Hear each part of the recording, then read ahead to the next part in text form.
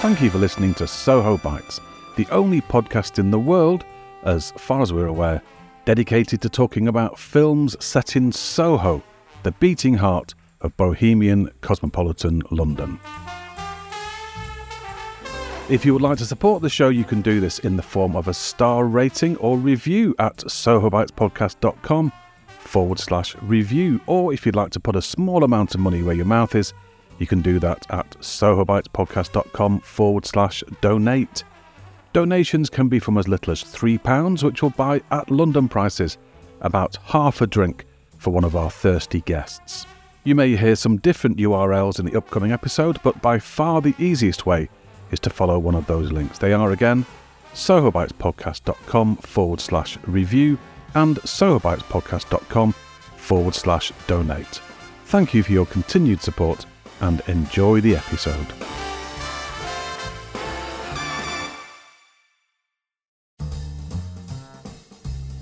Hello and welcome to episode 27 of Soho Bites.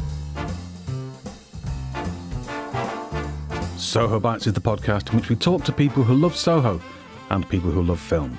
My name is Dominic Delargy, and if, like me, you enjoy receiving free stuff, stay tuned to the very last dying moments of this episode to find out how one lucky listener can win a DVD copy of this week's film. I do this because I'm very kind, I'm very generous, and because I accidentally bought 2 copies.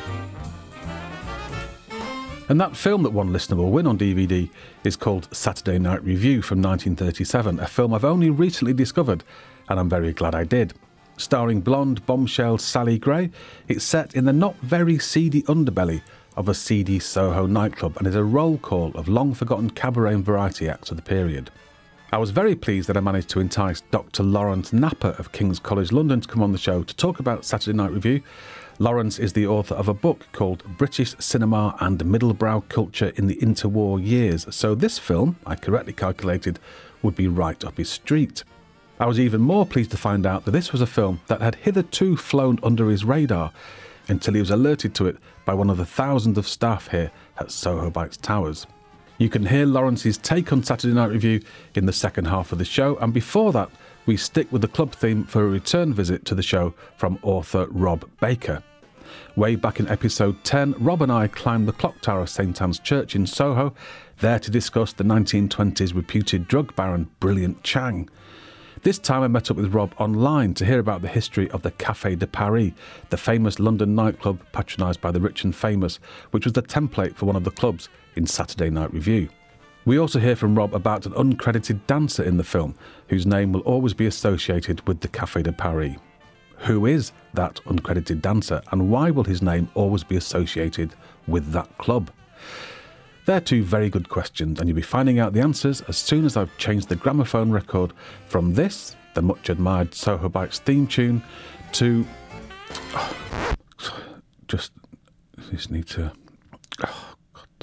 to this.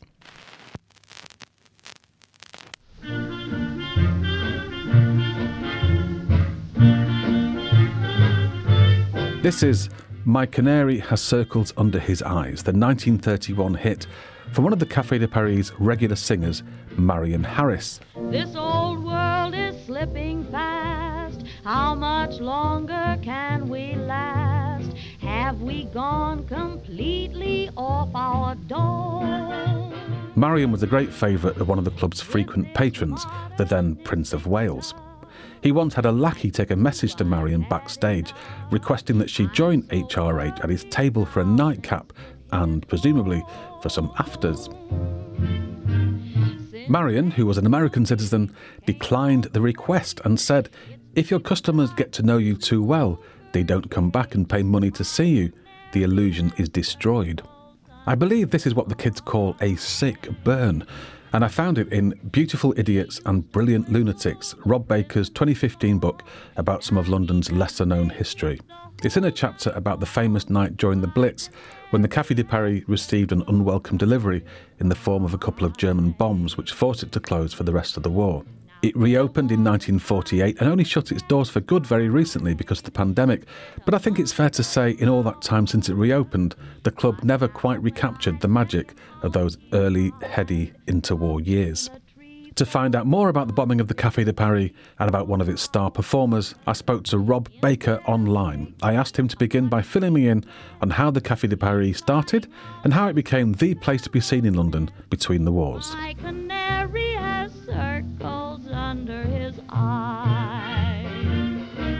Well, the Café de Paris opened originally sort of towards the end of 1924, and it was a man called George Foster who was actually a theatre agent, and he actually was looking for a venue to show off his new cabaret artistes and dance bands, and he came across a restaurant called the Elysee on Coventry Street, which is a few yards from Piccadilly Circus, and with a man called Captain Robin Humphreys, he bought the lease, and they had the good sense to take on Martin Poulsen, who was the Danish maitre d' from the Embassy Club, which was the smartest place to go at the time. And the Café de Paris, as they called it, featured a glamorous staircase that led down to a basement-level dance floor and restaurant. Lower than basement level, really. It was like 2 floors down, underground.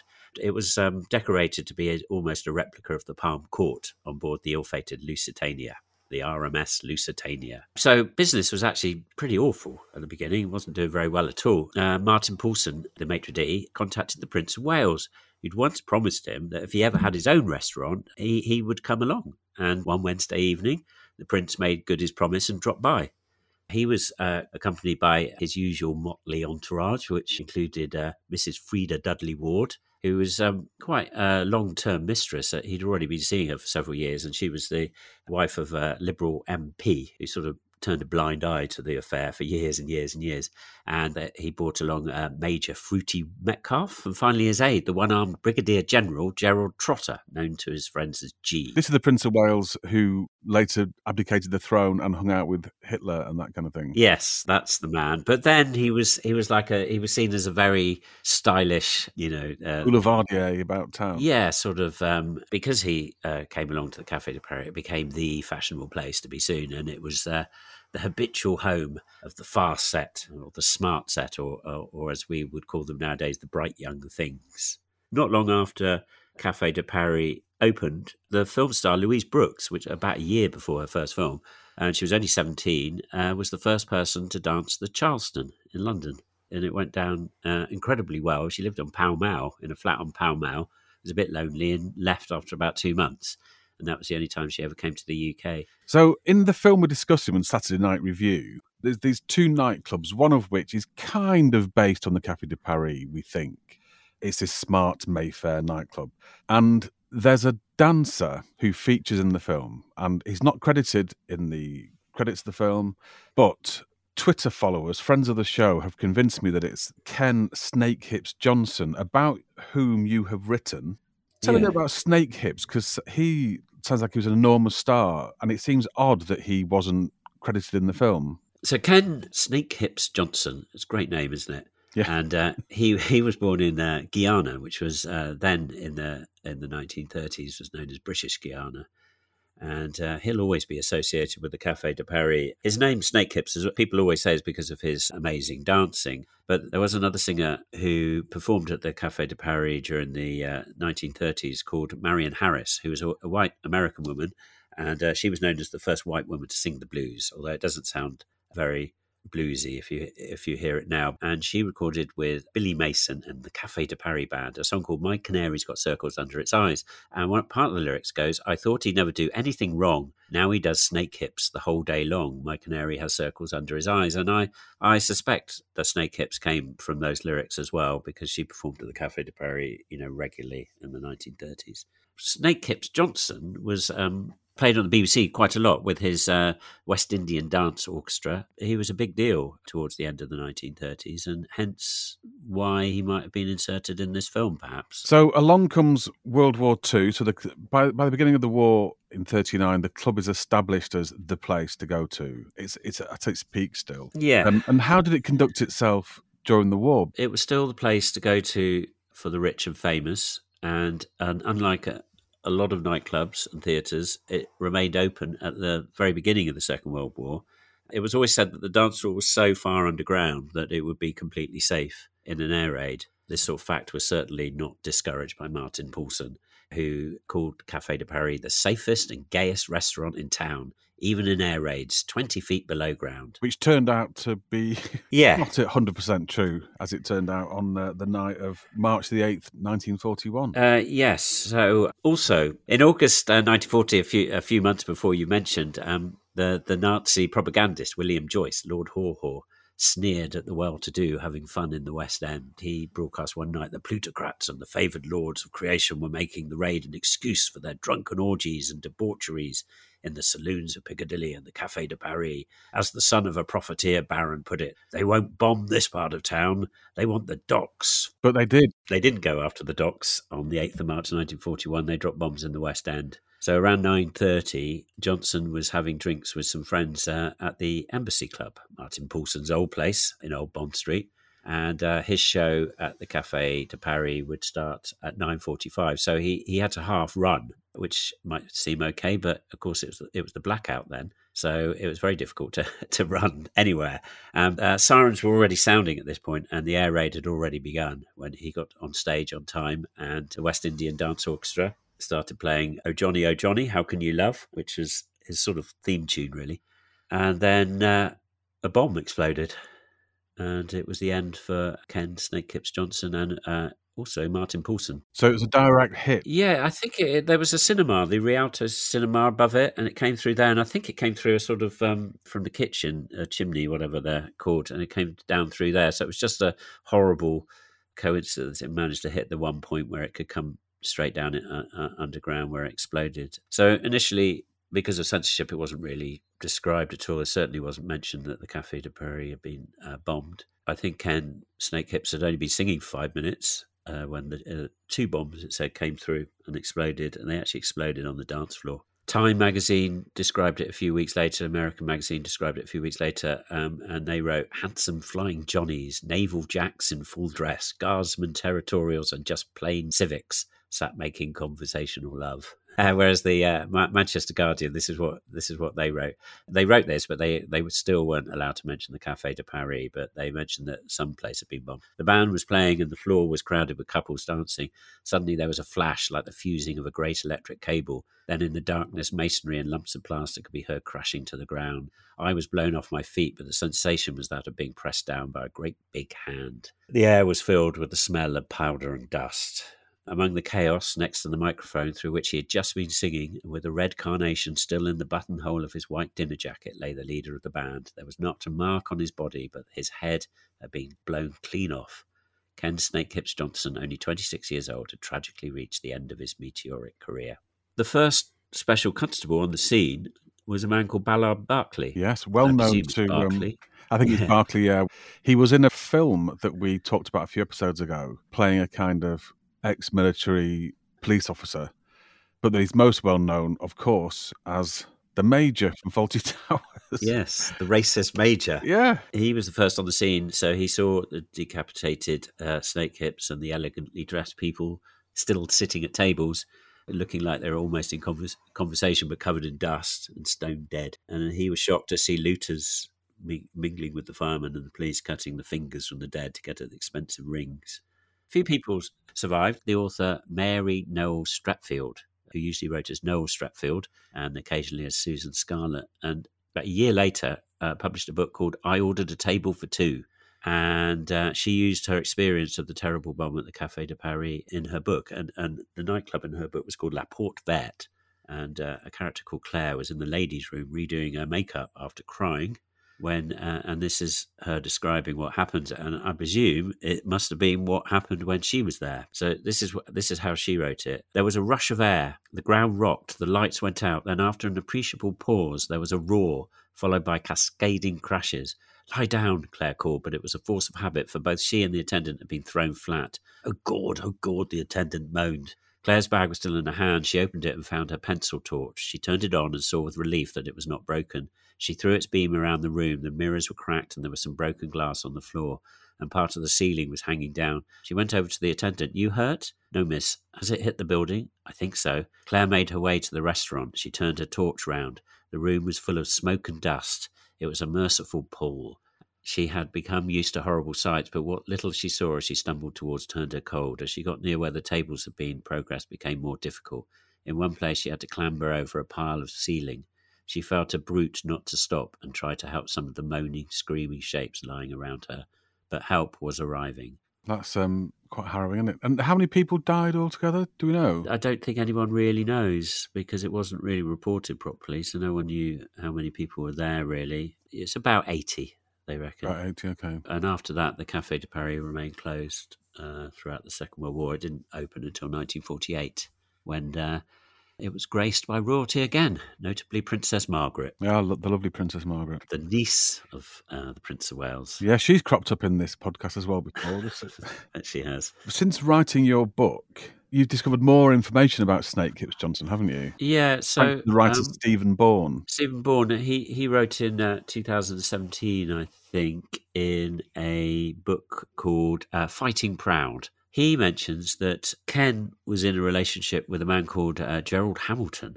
So Ken was gay. So he started seeing him in 1940, and Gerald Hamilton was what's described as a British memoirist, critic and internationalist, also known as the wickedest man in Europe. Quite an interesting chap. Yeah, even more wicked than Aleister Crowley. Yeah, Hitler. To be more wicked than Hitler at that time is pretty good going. Well, Dom, I have just ordered his biography to find out. So Gerald and Ken moved into a house in Kinnerton Street in Belgravia. He also bought a cottage called Little Basing in Bray in Berkshire, and that's where they used to go and stay. How public was this relationship? Because it was illegal then, wasn't it? Yes, totally. I think probably more blind eyes were shown during the Second World War. I read that Gerald Hamilton was at the cottage in Bray when it says here he received a phone call on the 9th of March 1941 informing him of Johnson's death and asking him to come to identify the body, which I thought, really? But, maybe there was no one else who could, but seems strange to me. So from then on, apparently, Hamilton kept a picture of Johnson in a white tuxedo with white satin facings at all times with him, calling him my husband.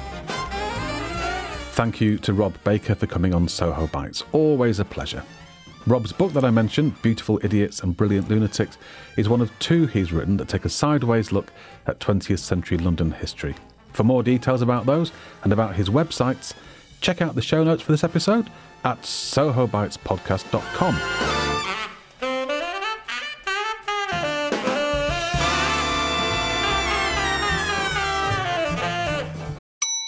Hello, this is what's known as a mid-roll ad. It's one of those annoying interruptions that's inserted retrospectively at just the wrong point. And the reason for it is that Soho Bites takes up hours of time every month, and I'm hoping you might be able to support the show. There are two ways you can do this. One is for free, and it's to leave the show a star rating or kind review. You can do that at sohobitespodcast.com/review. Or if you'd like to assist financially to help cover our costs, you can do that at sohobitespodcast.com/donate. Thank you very much. Apologies for the interruption, and back to the episode.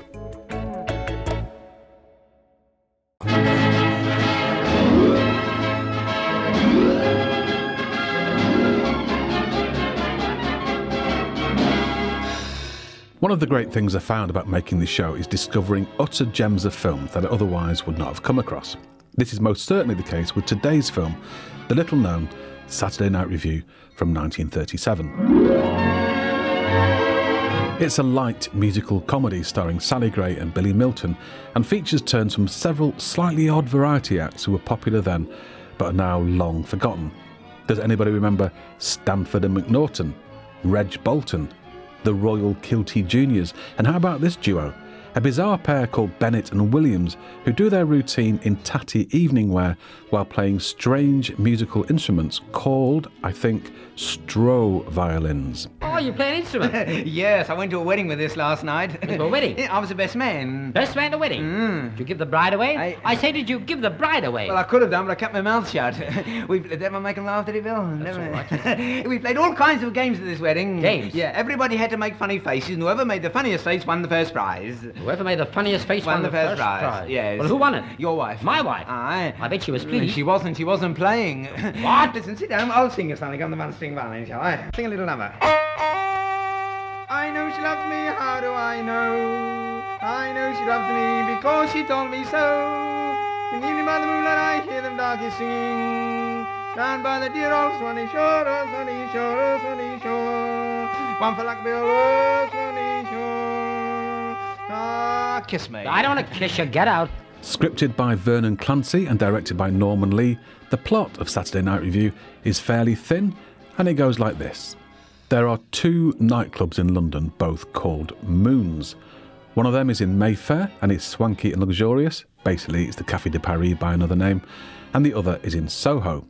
The Soho Moons is run by a hot-headed Italian, is there any other kind, called Monty, and the place is much less swanky than its Mayfair namesake. The clientele are less well-heeled, and it's the haunt of some quite unthreatening gangsters, as well as all sorts of foreign types, some of whom, it appears, are ladies who hail from the island of Lesbos, if you know what I mean. Our 2 leads, a singing duo called Mary and Jimmy, played by Sally Gray and Billy Milton, are the star attraction at the Soho Moons and are in love. Mary's father disapproves of her singing career and in fact of women working in general, but his disapproval softens slightly when he hears that she sings at Moons, because he assumes this means the Mayfair Moons, and Mary does nothing to disabuse him of this erroneous assumption. However, the deception threatens to unravel when the BBC decides to do a series of relays, that's outside broadcast to you and me, from various locations around the country featuring several local variety acts. One of these locations is Moons in Mayfair, and wouldn't you know it, Mary's dad is the broadcast engineer operating the sound desk that night, so we'll find out that Mary isn't there. As it begins to dawn on him that there is another Moons, he asks his boss, John Watt, played by John Watt, what this place in Soho is like. What sort of a place is this? Oh, it's a bit on the down and down, you know. One of those places that takes the rest out of restaurant, puts the din into dinner. They don't wait for a raid there to go under the table. John Watt there, who was actually playing a version of himself because he was, in real life, a BBC producer and presenter. For my money, John Watt steals the show, delivering his lines, almost all of which are laugh lines, with sardonic nonchalance. And contemporaneous reviewers of the film agreed with me, saying of his performance, "We had the urbane comparing of John Watt, whose airy patter is itself a comedy bulwark." And "John Watt gets most of the laughs with his laconic wisecracking." And "John Watt of the BBC gives an outstanding performance as a compere and is certainly a film revelation." This is the place I heard about this morning. Moon Soho. It's one of those night places, you know, where you feel sophisticated and can't pronounce it. What do you mean? Well, the flesh may be willing, but the spirits are much too strong. So I thought we might match this one up with the Moons Club Mayfair. What do you think about it? Moons? Isn't this the place where your daughter's working? Oh, no. You don't think she got mixed with her Moons? Oh, no. Mary's at the Mayfair Club. We were talking about it only the other day. Well, perhaps she stuttered. According to the biography of John Watt written by his wife, Watt was offered several film roles after Saturday Night Review, but turned them all down, preferring to concentrate on radio. But back to the nail-biting plot, and there's not much more of it. The lovers are separated for a short time after a car accident causes Jimmy to suffer horrific long-term disfiguring facial injuries, but miraculously they weren't as long-term or as horrific as we were led to believe, and he's his normal grinning self by the end of the film, the end. Genuine Soho locations are few and far between in this film, and on the only occasion we do see real streets, they're cloaked in darkness and back projected. The film was actually made in a now defunct production facility in Welwyn Garden City called Welwyn Studios. I hadn't heard of Welwyn Studios and knew nothing about them, but I suspected that one particular friend of the show might be able to shed some light on this. That friend is Richard Luck, film critic of The New European and a resident of Welwyn Garden City. Richard's been on the show before, talking about The Shakedown in episode 20. "Richard," I said, "can you tell me anything about Welwyn Studios?" "Yes," he said, "I can."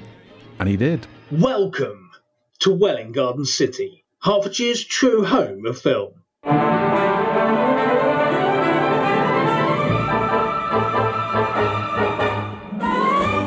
I'm Richard Luck, film critic of The New European and proud Welwyn Garden citizen, and I'm popping up on Soho Bites to tell you to ignore Elstree and leave Leavesden well alone. That's right. When it comes to finding Hollywood in Hertfordshire, your journey should begin and end here in Welwyn Garden City, the groundbreaking town that not only gave shredded wheat to the world, but also the 1980s pop goddess Kim Wilde, and the great, and very sadly recently late, Eunice Stubbs. But of course, there's so much more to Welwyn Garden than that. In 1927, visionary genius A.E. Bundy had the genius vision that was Welwyn Studios. Located on Broadwater Road, slap bang in the middle of Welwyn Garden City's factory district, Welwyn Studios was itself a factory, one that produced dreams. The Night Has Eyes from 1942, starring James Mason, and Last Holiday from 1950, starring Alec Guinness, were just two of the motion pictures that emerged from Welwyn Studios during its brief but breathtaking lifespan. But what could bring the likes of Messrs Mason and Guinness to little old Welwyn Garden? Well, it certainly couldn't hurt that the town is but 30 minutes from the heart of London's fashionable London. And what about the local attractions? Rent a paddle boat and take a spin around Stamborough Lakes. Enjoy a half at the Cherry Tree Inn, or peruse the well-stocked shelves of the Welwyn department store. The choice is yours.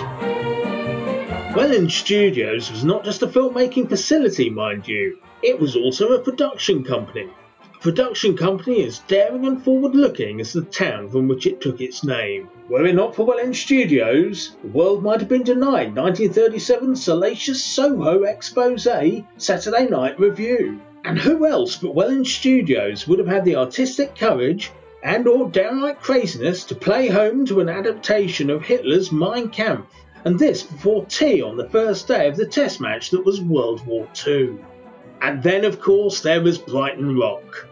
Those brave bolting boys might have shot their exteriors on the bracing south coast, but when it came to taking the action inside, Roy and John and young Dickie Attenborough made a beeline for Welwyn Garden City, to Broadwater Road and Welwyn Studios. Like all dreams, you have to wake up eventually. The harsh realities of the austerity era meant that Welwyn Pictures was a thing of the past come the mid-1950s. Gates that had once opened for Alfred Hitchcock, Bela Lugosi and local girl Dinah Sheridan were shuttered for the final time in 1957. But if you could take Welwyn Pictures out of the jewel of the home counties, you couldn't take the pictures out of Welwyn Garden City. Whether it's Edgar Wright coming here to film Hot Fuzz and The World's End, or Rob Lowe scuttling about shooting that god-awful ITV police drama of his. There will always be moving pictures in Welwyn Garden City, a garden city that's always on the grow. Thank you, Richard. I'm now fully informed. To talk about Saturday Night Review, I contacted Dr. Lawrence Napper. Lawrence is a lecturer in film studies at King's College London and specialises in popular British cinema from the interwar years. We met up outside the cafe at Victoria Embankment Gardens, which is why you may be able to detect the presence of the general public milling about. Thank you for coming on the programme. I often begin these conversations with our esteemed guests, especially if I introduce them to the film, to ask for a rough thumbs up, thumbs down on the film. But I'm not going to let you give your opinion till I've given mine, which is that I love this film. I found it fascinating, I found it charming and really funny, particularly John Watt. So I've laid my cards on the table now. So if you hate it, I'm going to look not as cool as you. I don't know, why would it be not cool to... Cool kids always say, no, I don't like that, if they've been a bit... They do always say that, don't they? And they're quite often wrong, and they're obviously wrong in this case. Exactly. This is a great movie. It is I'm glad you agree with It's a fascinating and fabulous movie and has fabulous parts. I wouldn't say it was a great, complete package.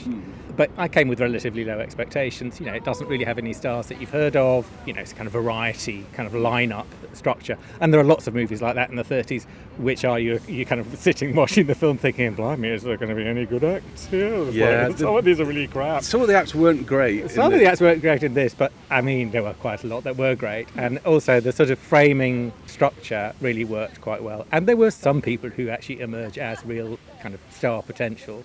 Yeah. That although we've never heard of them, Like, I would totally watch another film with John Watt in it. I don't think he did anymore. I mean, I think he just did. I mean, that was him being a version of him, wasn't he? I mean, as it turns out, he was a star. He was a star of the radio, and he did a lot of radio and was basically the kind of voice of BBC Light Entertainment. But he chose not to do any more films after this. Yeah, it's a shame because he's got comic potential.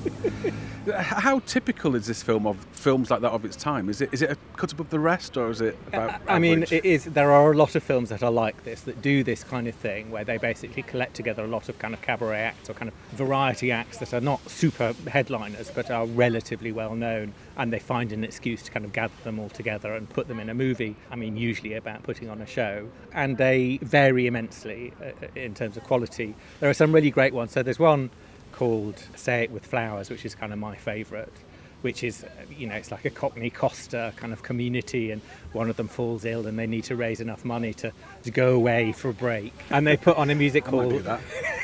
They put on a music hall show, and it's basically a kind of showcase of all the greatest music hall stars of that period. And it's brilliant. But there are other of those kinds of films which are kind of a bit of a chore to watch. So that's why I was saying, I was like, before I saw this, I was like, okay, well, we'll just see what this is like, reserve judgment. I think some of the acts that aren't that good are mercifully quite short. Like the guy, is it Reg Bolton up in Blackpool? And he's just been boxing. Oh, I didn't see his fist come into my face. Oh, awful. It's weird. I mean, it is. I mean, that's one of the things that's really interesting about these films, isn't it? You can sort of, all those acts were popular, and it's like, have they survived or have they not? And I think some of those comedy acts are the kind of, I mean, he's in a kind of Rob Wilton style, isn't he? And indeed in a kind of Dan Leno style. Oh, right, yeah. And actually, Dan Leno has this kind of Titanic reputation. If you listen to some of the recordings of his acts, it's like, no, it's not that funny. No, I've heard the kind of there was a BBC kind of reimagining, I think using his original scripts and things, which wasn't hilarious. They're not hilarious. But I mean, there are other acts. I mean, I think that the two guys playing the gangster drivers.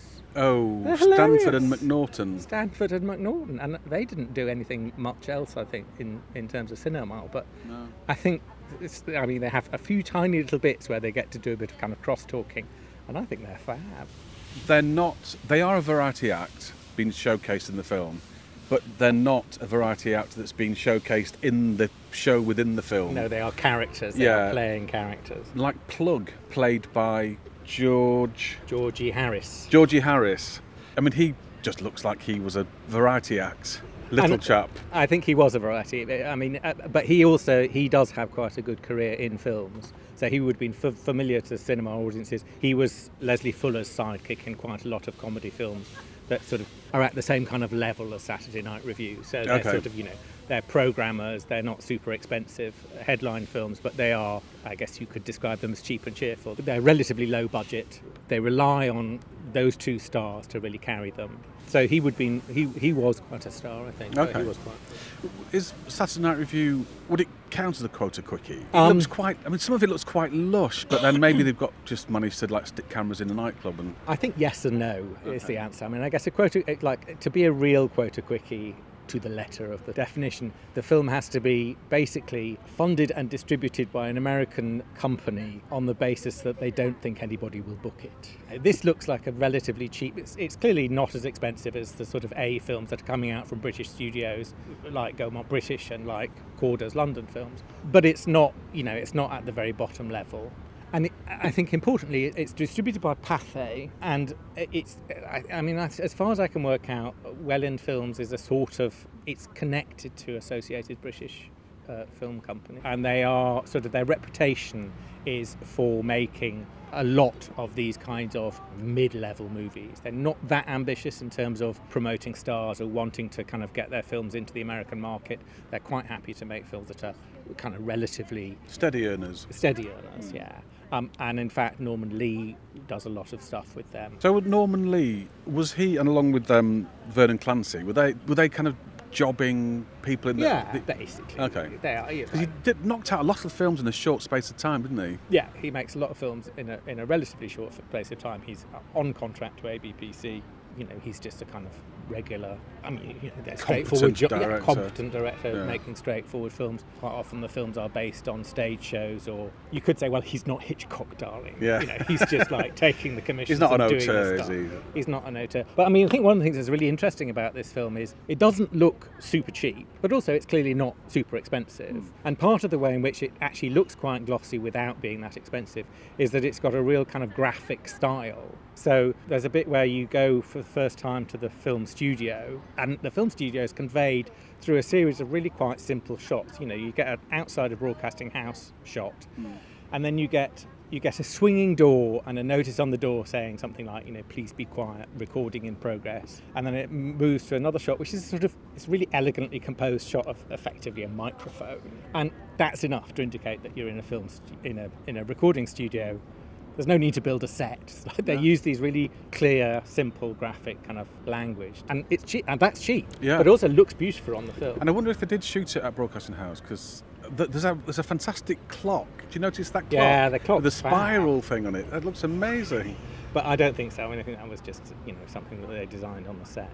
Okay. And I can reveal, being an employee who works at Broadcasting House, we don't wear evening jackets to operate the consoles anymore, or smoke, or just decide to do a multi-location outside broadcast that evening. Although, funnily enough, I mean, I think the implication, I think it's true that actually those broadcasts were pretty frequent.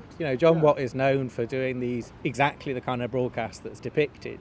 These kinds of and now we go over to, this Mayfair hotel, this club in Soho, this other place, and it's a sort of like a kind of mélange variety show. There's lots of films which do that as well. There's a film called Music Hath Charms. There's one called Radio Parade of 1935. There's a lot of these kinds of movies which are kind of, linked to radio and radio's tendency to create these kind of variety shows which kind of, I suppose in my PhD mode, I would say, attempt to express the nation. So they're notice how this one, there's an act from Edinburgh, there's an act from Manchester, there's an act from Blackpool. So there's a sense in which the radio show itself is kind of creating the idea that we're all a national audience. Yeah. We're all sitting together listening to these various different parts of... On the relay, as they call it. But John, this isn't Moon's Club. Yes, it is, darling. Perhaps you mean the other Moon, sir. The one in Mayfair. Quite a lot of people make that mistake. Oh, there are two. Oh, I see. Yes. That's a little awkward, isn't it, sir? Thank you very much. Shall I get your cap? So the plot hinges on the confusion between the two nightclubs. Moon's Mayfair, which is basically Café de Paris, and a sort of generic Soho club that have the same name. In the Soho Moons, there are Asian people, black people in the audience, not performers, and there's a brief shot of two women dancing together. I don't know if that's supposed to be, I don't know if they're suggesting they're a same-sex couple, or are they just two women having a dance. But it does seem to fit in with this idea that Soho was louche and bohemian, anything goes. I mean, is that how you read those scenes? Yes, absolutely. I think that's clearly what we're supposed to understand, and I think actually the presence of those people of colour in the audience indicates that, actually, for the audience of the time. They would know that posh West End nightclubs would have a colour bar, and bohemian Soho clubs wouldn't have a colour bar. Okay. So I think that's like, that's an explicit signal right there. Because it didn't jump out at me at first, because it's 2021. We used to see all different races. And it's quite cleverly done, I think. I mean, the film doesn't make a big deal of it, does it? No. They're just sort of there. And also, I think the kind of figure of the kind of maitre d', the Italian guy, who's Monty, who's really overplayed. And Soho is associated with the Italian community and with entertainment. So there's a sense in which that's another kind of signal for Soho, I guess. And the other thing, one of the bits of the films I really adore, is Stanford and McNaughton. Yeah. They have a little bit of a crosstalk sort of bit, which is about lighting a cigar. Oh, yeah. There they are, he's trying to kind of light his cigar without burning his nose. And eventually, the kind of punchline is they both put the cigars in their mouth and they light the cigars off each other, but it looks like they're embracing. Yeah. And then it kind of cuts to the gangster who says, "Ooh, boys." Yeah. It does like they're going in for a snog, doesn't it? Yeah, and that's the joke. Yeah. know, and I think that is also a kind of indication that this is kind of louche nightclub as opposed to a sort of respectable night. And also there's gangsters. That means like and the classic drunk doctor. I mean, character. it's got everybody you want in the kind of louche nightclub that you'd wish that still existed. So, an audience at the time, would it be seen as risque to put those things on screen, or is it it's just an indication? Do you know what I mean? Think it's an indication. I mean, I think, it's as far as it could go. I think that, all these films are subject to censorship, and the censors would definitely sort of pick up on stuff. Although, actually, interesting enough, the censors, they read the scripts. So if you can find a way of including indications that your nightclub is a bit louche, but not in dialogue, then that's the way to do it, and that's clearly what this film does. And do you think the women dancing were just women dancing, or I don't think the director is short of male and female extras. I think he's made a decision to have 2 women dancing. Yeah. So I think it probably does mean that. Yeah, interesting. It's good. It does look like a fantastic place. I would love to go to that club. Apart from the run the risk of getting shot, of course. Yeah, that's true, yeah. Let's talk about the style of music. I didn't have a single care. There was such a gorgeous moon. I felt as happy as could be. Then I had a very pleasant surprise. My future bumped right into me. This style of music, particularly the female voices, I mean, this film is Sally Gray, but also Jessie Matthews had a very, to our ears, peculiar singing style. Is it soprano? I mean, it's very, very high and warbly. Was this what was popular music at the time? Was this in the 30s equivalent of the Hit Parade? Yes, I mean, I think these are popular swing numbers. Yes, absolutely. And people would normally buy the sheet music rather than a recording. They would. I mean, the Hit Parade is like it's a hit or not depending on the sales of the sheet music. That doesn't mean to say that there aren't recordings. Okay. So there are loads of recordings, but quite often it's the song that's the hit. It's not that recording. So like Over My Shoulder was a big hit for Jessie Matthews, and there she is, she sings it in Evergreen, and there is a recording of her singing it. But there's also like 15 other recordings of it by other dance bands with other soloists. So it's not like there's not the same relationship between the artist and the song in the Hit Parade as there is nowadays. And Sally Gray, was she a big popular star? I would say she's on the sort of third run of stars. Oh, right. I thought she was much higher than that, actually. She's well liked by her fans, but she's not. I mean, I don't know of any recordings by her. I don't think she's a recording star. Okay. And she's in she's in quite a few Elstree films. I mean, I suppose most famously she's in the film version of The Lambeth Walk, but she's in quite a few. I think she's in Over She Goes, which is a Stanley Lupino film. She's the kind of leading woman in lots of those kinds of films, but she's not a mega star. I mean, she's not a star of the magnitude, shall we say, of Jessie Matthews. Okay. So Jessie Matthews was the number one British female star at that time. Jessie and Gracie, I think. So you think how different they are. Jessie Matthews is doing this over-elocuted stuff, and she's all kind of terribly West End, and Gracie is very much here I am from Lancashire. Yeah. But actually, even if you listen to Gracie Field's songs, they have that warbly quality. Some of the songs are very much here I am doing a kind of serious operatic sort of number, and it has that dated, I guess, quality to us. When did that style of music fade away? I mean, I think it's to do with recording technology, actually. A lot of those singing styles come out of theatre, and before there was amplification in the theatre, you had to get your voice to the back of the gods. You couldn't sing in a sort of throaty, breathy style because it just wouldn't carry across. Yeah, Billie Holiday wouldn't carry, would she? Billie Holiday wouldn't work. And Billie Holiday is, in nightclubs with a microphone.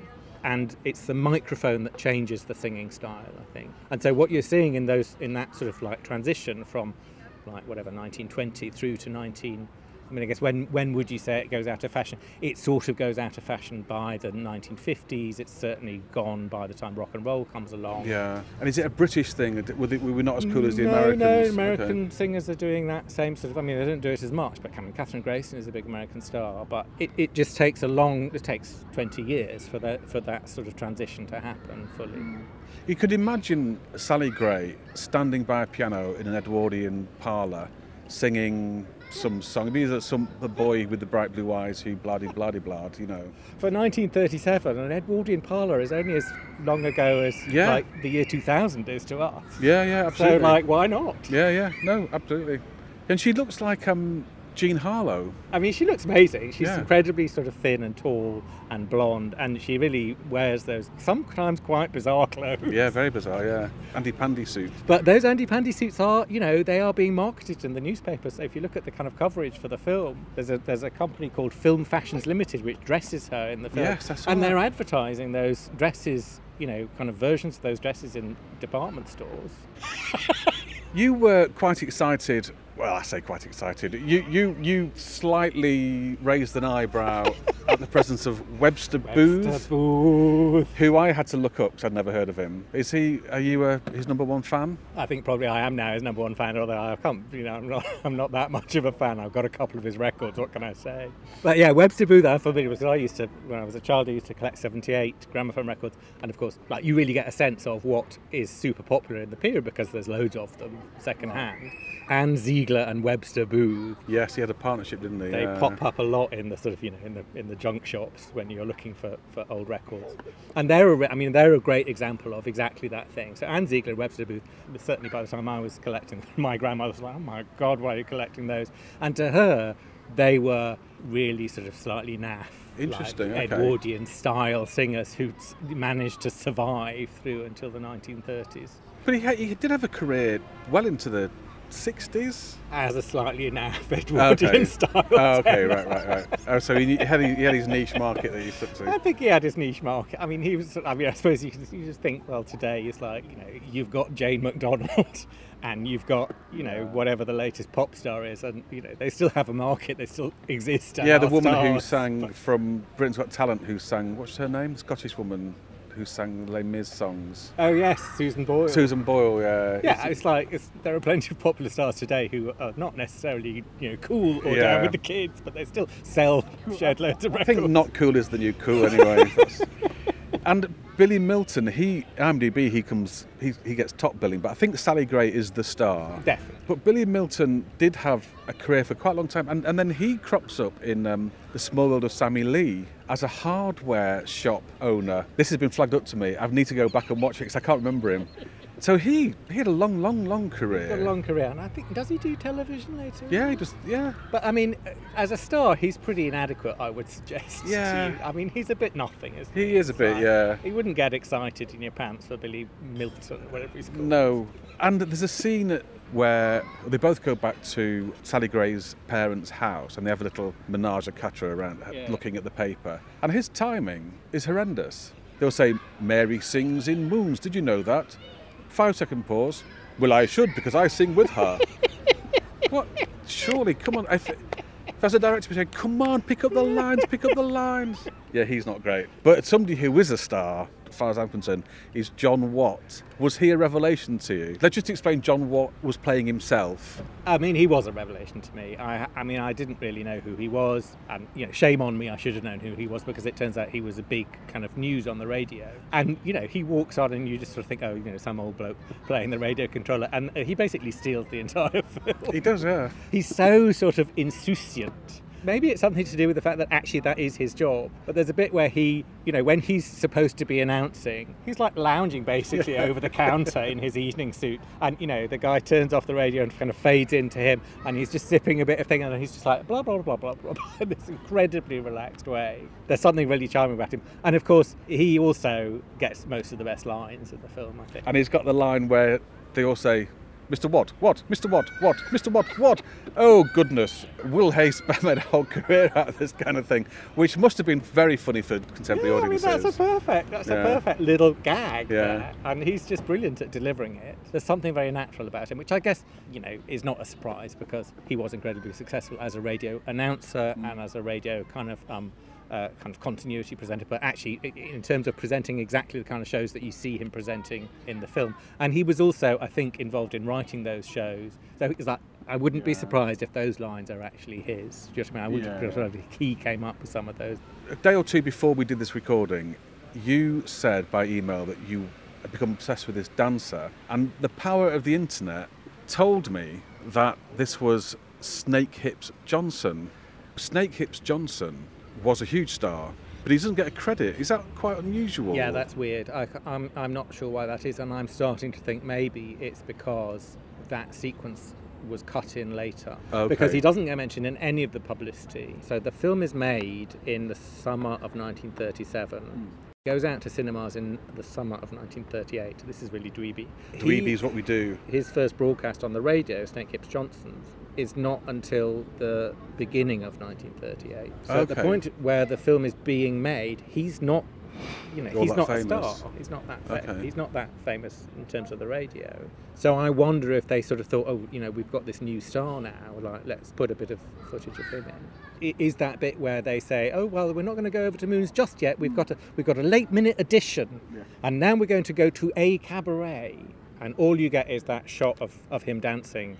And the only other kind of example of him, I think, on film, in feature film anyway, is from a film called Oh Daddy, which is from a couple of years earlier. Is there any other cabaret people that... Oh, the Royal Kilty Juniors. I don't think I have anything to say about the Royal Kilty I've got nothing to say about the Royal Kilty Juniors either, other than the Royal Kilty Juniors are in the film.